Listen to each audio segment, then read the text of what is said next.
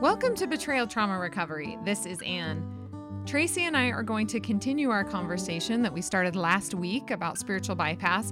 If you did not hear last week's episode, please go back to the podcast, find last week's episode, and listen to it first, and then catch up with us here once you are finished. Before we continue, I want to give a shout out to women who are interested in Betrayal Trauma Recovery Group, which is our daily online support group. We have multiple sessions per day in multiple time zones. We designed BTRG just for you. We designed it so that you never have to get childcare, you never have to get transportation, that you can get on very quickly after any abuse episode or disclosure or anything that happens and immediately talk to a betrayal trauma recovery professional as well as other women who understand what you're going through. You never have to wait for an appointment. You never have to try and explain what's happening to someone. They immediately get it. So if you have not joined Betrayal Trauma Recovery Group and you don't have immediate access to this amazing resource, please go to our website, btr.org, click on Online Support Group under the Services tab, and check out the daily support group schedule. See if it will work for you. If it doesn't, we have individual sessions that you can sign up for to meet with a BTR coach one-on-one on a time that works for you. Many of you know that we partner with Center for Peace, which is a program for abusive men. It is not an addiction recovery program because we believe that pornography is an abuse problem. So it's an abuse cessation program for men. Center for Peace is starting another 12-week intensive in February. It's a 5-day-a-week program for men, and then they do have to do one individual session per week. The intensive only takes 5 men, and then we cut it off at that. And every time we run a new intensive, we have men who really wanted to make it into that group, and they did not sign up quick enough. So please, if you want to do that, go to cenfp.org and schedule an individual session with Coach Joy to start the process. There are some really stringent requirements that Coach Joy can tell you about at Center for Peace. So if you're interested, I really encourage you to go there, reach out to Coach Joy, start that process now, and make sure that you pay for the intensive to hold your spot because those spots do go quickly. Let's talk about how spiritual bypass is problematic for a man exhibiting abusive behaviors. Okay, so my husband, leading up to that second big D-Day, his heart was actually beginning to change, which is, I think, unusual in these stories, but he really did want to be rid of the addiction. Now, he was not at a place where he was realizing how harmful it was to me or that he was abusing me. He wasn't there yet, but for himself, his heart was beginning to change and he wanted to be rid of this thing. And so he threw himself into spirituality. He threw himself into all of these good things. He was becoming very involved in our church community, very service-oriented. He was reading the scriptures for like a certain amount of time every day. He was on his commutes to work. He was listening to sermons, and he was keeping track in his little calendar journal of acting out points. And he convinced himself that this was all serving him really well because he was getting longer periods of abstinence between acting out events than he ever had before in his life. He was going like a whole 2 weeks between acting out for a period of months. And he was convincing himself, because he was doing all of these things, that he was really progressing. Were those good things? Yes. I maintain those were good things. But did they actually help him to progress? No. He elongated an abuse cycle to 2 weeks. Absolutely. Yes, he fooled himself into thinking he was making progress. But it was a 2 steps forward, 3 steps back. And he was still living in lies and secrecy and abusing me.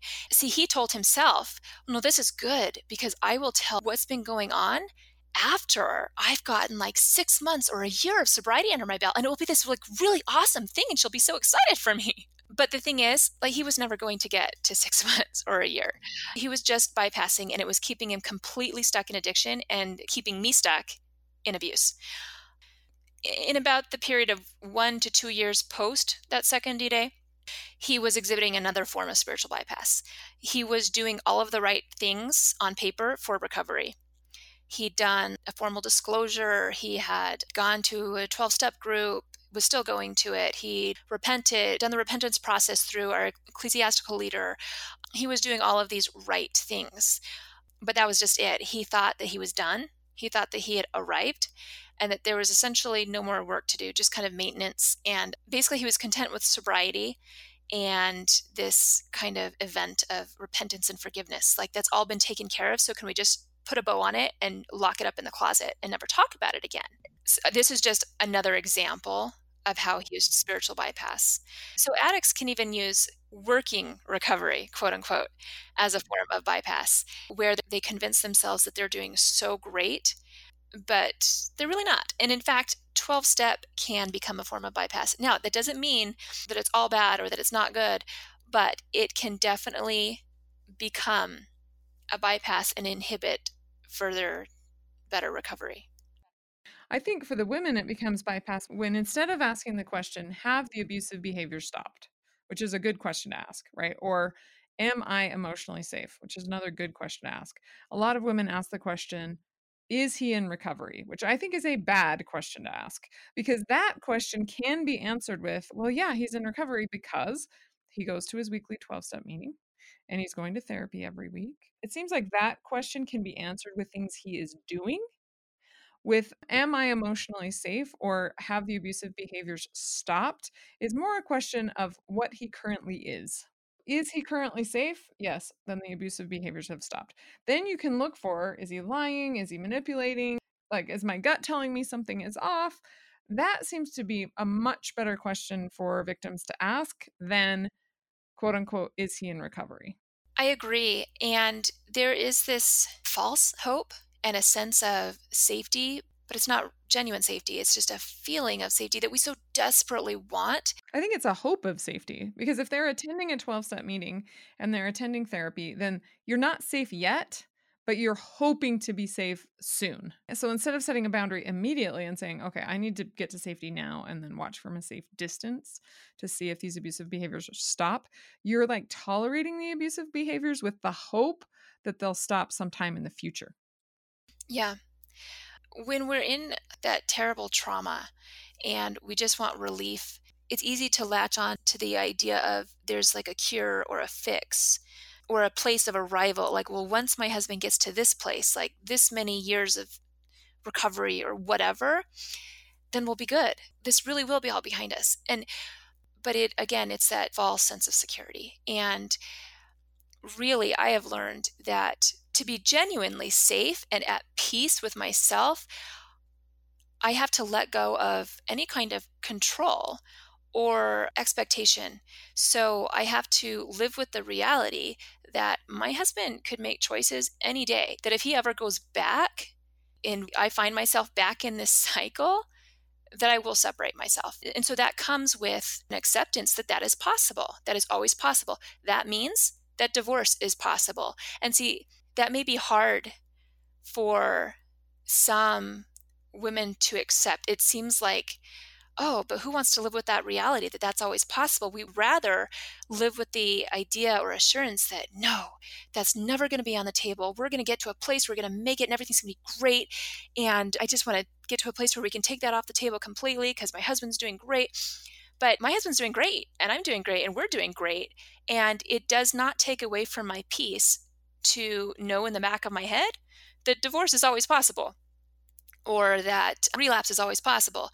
Rather, it reminds me that my safety is in God and in trusting myself and my relationship to God, my connection, my gut. That's where my safety is. And so that allows me to enjoy the peace and the joy that I'm feeling right now in my relationship. What it does is currently, today, you're not experiencing abusive behaviors. And because you have not been experiencing them for some time, you do not appear to be in any cycle. But you wouldn't know if you were in a cycle unless it happened again. And at that point, you could look back and reframe what your current experience is. But until that happens, why not just enjoy the moment? And hopefully, it never happens again because this period of peace and safety is not a grooming period. It's actually that he's changed his behaviors. I'm always concerned of like these peaceful good times. How do we know if they're another maybe long and maybe better grooming period because he's learned perhaps how to be nicer or whatever, right? Like he's learned all this therapy speak, so he's able to groom a little bit better than he has been before? Or is it genuine? He has actually learned the skills of honesty. He's learned the skill of compassion and empathy. So, at first, how do we know the difference between those two, grooming or genuine change? And the answer to that is going to be time. That's the only answer. Over time, you will see. And I would be willing, if I were myself in your situation, to let that play out if currently I'm not experiencing any abusive behaviors. Right, exactly. And for me, I feel so much more safe and secure and at peace having learned to live with the uncertainty. Because that's just it, is that I do know, even while I'm experiencing good things in my relationship right now, and I think that we're going to be fine forever.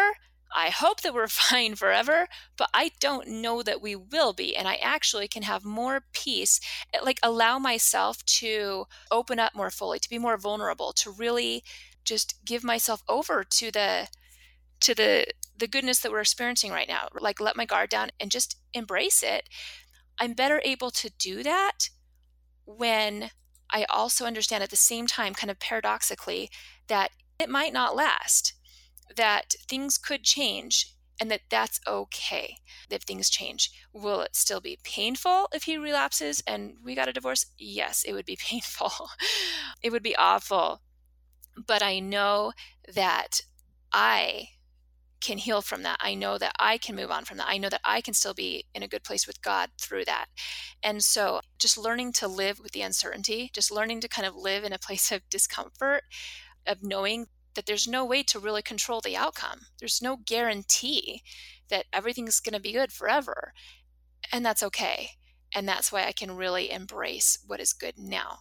And so in the same kind of way, when I think about am I safe, it's am I safe now? Am I safe to say engage in this conversation with my husband? Am I safe to, let my husband back in my bedroom? This could be different, for different women or at different times in your relationship. But so my question is not am I safe to recommit to my husband that we're going to be together forever and divorce is never on the table? No, I wouldn't even ask that question. It's am I safe right now to continue engaging in the relationship the way that I am right now? The answer is yes. So I do, knowing that that can change. Yeah, that makes so much more sense. I love that. I'm so grateful you brought that up. So let's talk about some other examples that a man exhibiting abusive behaviors may use to manipulate his victim in terms of spiritual bypass. It might be, I used the atonement. Jesus took away my sins, so I don't know what, you don't believe in Jesus? That sort of ish. Well, that's just spiritual abuse. There's a great book called Recovering Spirituality. I recommend everyone read. It's by Ingrid Matthew. The point from which she's writing the book is about how spiritual bypass is used within like 12-step stuff in recovery from addiction. But the principles in the book, the concepts are universally applicable. So I would say to a wife who's not so concerned with her husband's addiction, read the book anyway, because the concepts are universally applicable, even though it's written more in the context of addiction recovery. Anyway, here's a quote from this book. She says, inherent in offensive spirituality is a feeling of superiority that Batista says insists that others live up to a spiritual standard as a condition for a relationship while using the standard to avoid emotional conflicts and problems. A person who is engaged in offensive spirituality temporarily escapes her vulnerability by feeling as though she has risen above it. And so we can do that with ourselves or with others. Others can do that with us. But the question that you were asking, when this happens to a victim, I mean, it's just straight up spiritual abuse. Why haven't you forgiven yet? Why can't you move on? Why are you being so un-Christ-like? They're parading what seems to be their devotion to their religious beliefs as legitimate when they're really just a form of spiritual bypass if they existed at all, but in this case is actually simply gaslighting. Right. Yeah. The day after my last D-Day, I was simply expressing how I was feeling to my husband. I was expressing how much pain I was in. And he looked at me and he said, I cannot tolerate this cruelty, and walked away from me. Tried to walk away from me. And I said, don't you walk away from me. calling me cruel, like suggesting that somehow I'm devoid of compassion. And so I'm falling short of some spiritual standard, right? Is the idea, because he's trying to escape the shame that he is feeling, his own shame that is triggered when I express my pain. That shame is his problem, not my problem.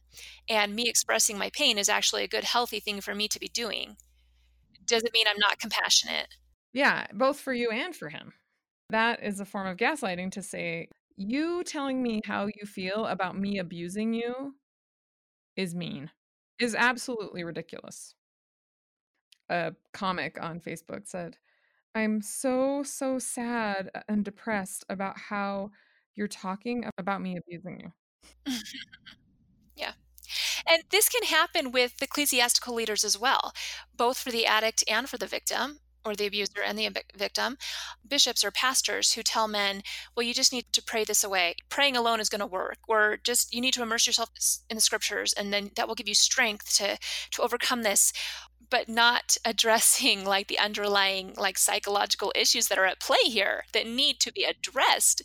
Reminds me of Luke 18, where the unjust judge says, pray and God will help you, right? But he actually has the ability to hold the offender accountable in many ways. Instead of holding the offender accountable, perhaps putting him in jail or whatever other options that judge has for that offender, instead of doing that, he tells the victim, pray, God will help you, when he is actually refusing to be that help, shirking his duty as a judge. He could be the instrument in God's hand to help and is not. So this happens often to victims as well. Like, why haven't you forgiven yet? You just need to forgive. As if the forgiveness is the problem rather than the ongoing abuse, too. Right. One of the most important lessons that I learned after my second D-Day was that forgiveness is not an event. It is a process, and that's okay. And there's no timeline for it. For me, what I tell women is as long as their heart is open to healing, that's good enough. Like, that's good enough, right? Because I hear women beat themselves up because they haven't forgiven yet 6 months out or a year out. And I'm like, but just the very fact that you're having this conversation with me tells me that you are open to healing and that you want to forgive and that you're working on it. So to me, you're doing great. And obviously, we know that forgiveness does not mean accepting bad behavior or living with abuse or anything like that. But yeah, the just forgive is definitely spiritual abuse in terms of trying to push spiritual bypass as a solution. Well, and a lot of times it doesn't take safety into account. So you're telling a victim to basically tolerate abuse, and that if she doesn't, that she's the problem rather than the abuse. And that's why boundaries are so compassionate, because sometimes we need to separate ourselves to a degree or to several degrees, depending on the situation, to get a level of safety so that we can better love a person or forgive a person. But that's asking almost the impossible, and certainly something very unhealthy, to ask someone who is literally living in abuse and being currently and continually harmed to just forgive, as if that's going to make them not be affected by the abuse. Yeah, we know that doesn't work. And I love you that you brought that up. We know that in order to facilitate forgiveness, boundaries need to be in place. The abuse needs to have stopped, either because the man exhibiting abusive behaviors has stopped participating in those behaviors. That's one way. Or that you've set a boundary and so they're no longer continually harming you. I mean, either way works, but then you're able to get enough traction on your healing to start thinking about forgiveness. The other thing is, if women, instead of saying, I'm working toward forgiveness, they can just reframe it as I'm healing, right? I mean, the word forgiveness and healing could be used synonymous, I think, in that context. Right, right. And yet they're not one and the same. Forgiveness is one aspect of healing, but oftentimes spiritual leaders will talk about them as if they are one and the same. Well, if you just forgive, then you will be healed. That's not the way it works. So if we're aware of what spiritual bypass is, then we can come to realize that it's not always a bad thing, and that we don't have to just put off all spiritual things because, oh no, they're a defense mechanism and they're going to keep us stuck. Like, we can learn to use those good things in a way that is helpful to us, as opposed to a way that is a crutch or a coping mechanism or an avoidance tactic. also, like for me, when I reflect on my experience post my first D-Day and then my second D-Day, it's helpful for me to recognize that I did benefit personally in terms of my own connection with God and my own spiritual growth. I did benefit to a degree based on the experience that I had with God there. While it was a form of bypass that kept me in that relationship, that is not a good thing. I don't have to discount the experience entirely. I can hold on to the good lessons that I learned for myself in terms of my connection with God, like the power of God that I experienced there.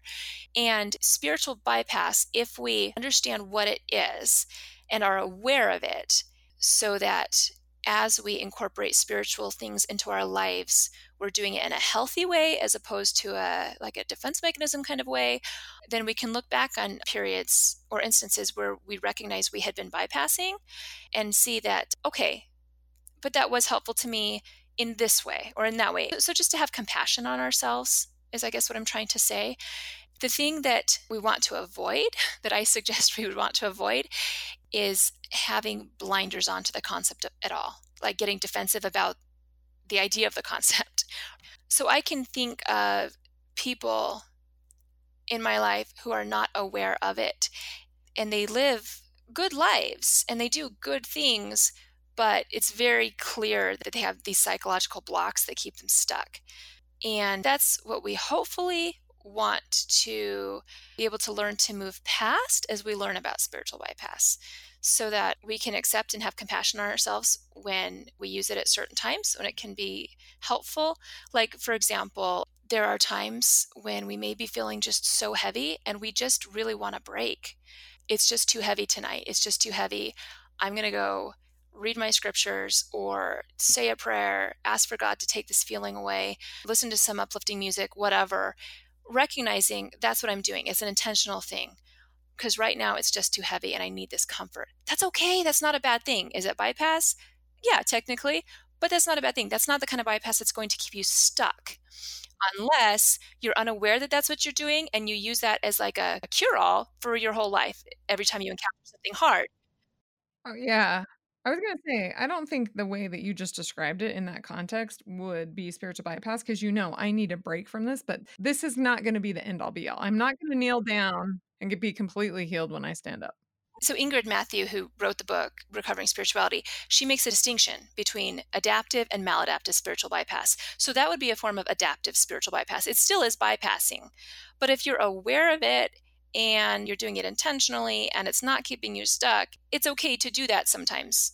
But maladaptive is when we're unaware of what we're even doing, and so we are stuck and we stay stuck. Yeah.